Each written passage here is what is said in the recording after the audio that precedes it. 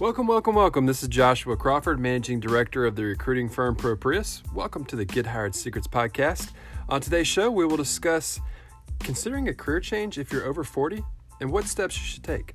So getting back into the workforce or changing careers after the age of 40 can be a little tricky, but there is a great deal you can do to improve your chances. Tips on how to make the most of your experience and skills, and some ideas you may not have previously considered. As the populations in the developed world are growing older, and many countries are experiencing a crisis in the pension systems, we are definitely facing the prospect of having to work past the usual retirement age. Yet, at the same time, older people are not always welcome back into the workforce. Many also have difficulty finding a new job if they have an unbroken track record or are simply looking for a change in their career after the age of 40. There are a number of steps you can take to maximize your chances of getting a job despite negative views regarding age on part of some employers. When writing your resume, be sure to target it for the job in question. You can do this by highlighting all the skills and experience which are needed for the job and then proving that you have them.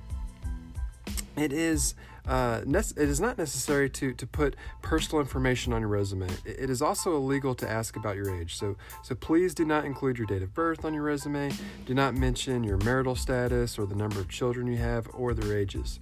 This is not relevant to the job. The fact that you are older means that you have valuable experiences in many areas, and you need to make good use of this in your application.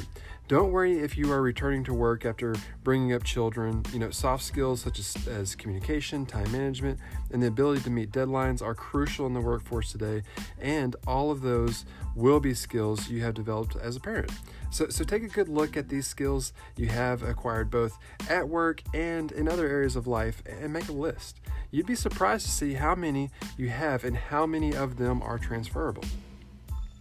If you find your particular career favors youth, consider the possibility of self-employment. Could you use your existing skills as a freelancer? If you're not up to date with computer systems and programs, get your kids to teach you or research some online classes that you could take, which many times are even free. So if there have been changes in your particular industry, look into refresher courses. This is critical. Many people make the mistake of assuming that they will get a job satisfaction in just one place, but this is an exception rather than the rule. So make a list of all the skills you'd like to use or learn at work and a list of tasks which give you the most job satisfaction. Then consider the possibility of becoming a contract worker. That is someone who can bounce from project to project once they're completed. You might, for example, work as a freelancer in your existing career for 2 or 3 days a week and set up a small business doing something completely different during the rest of the week.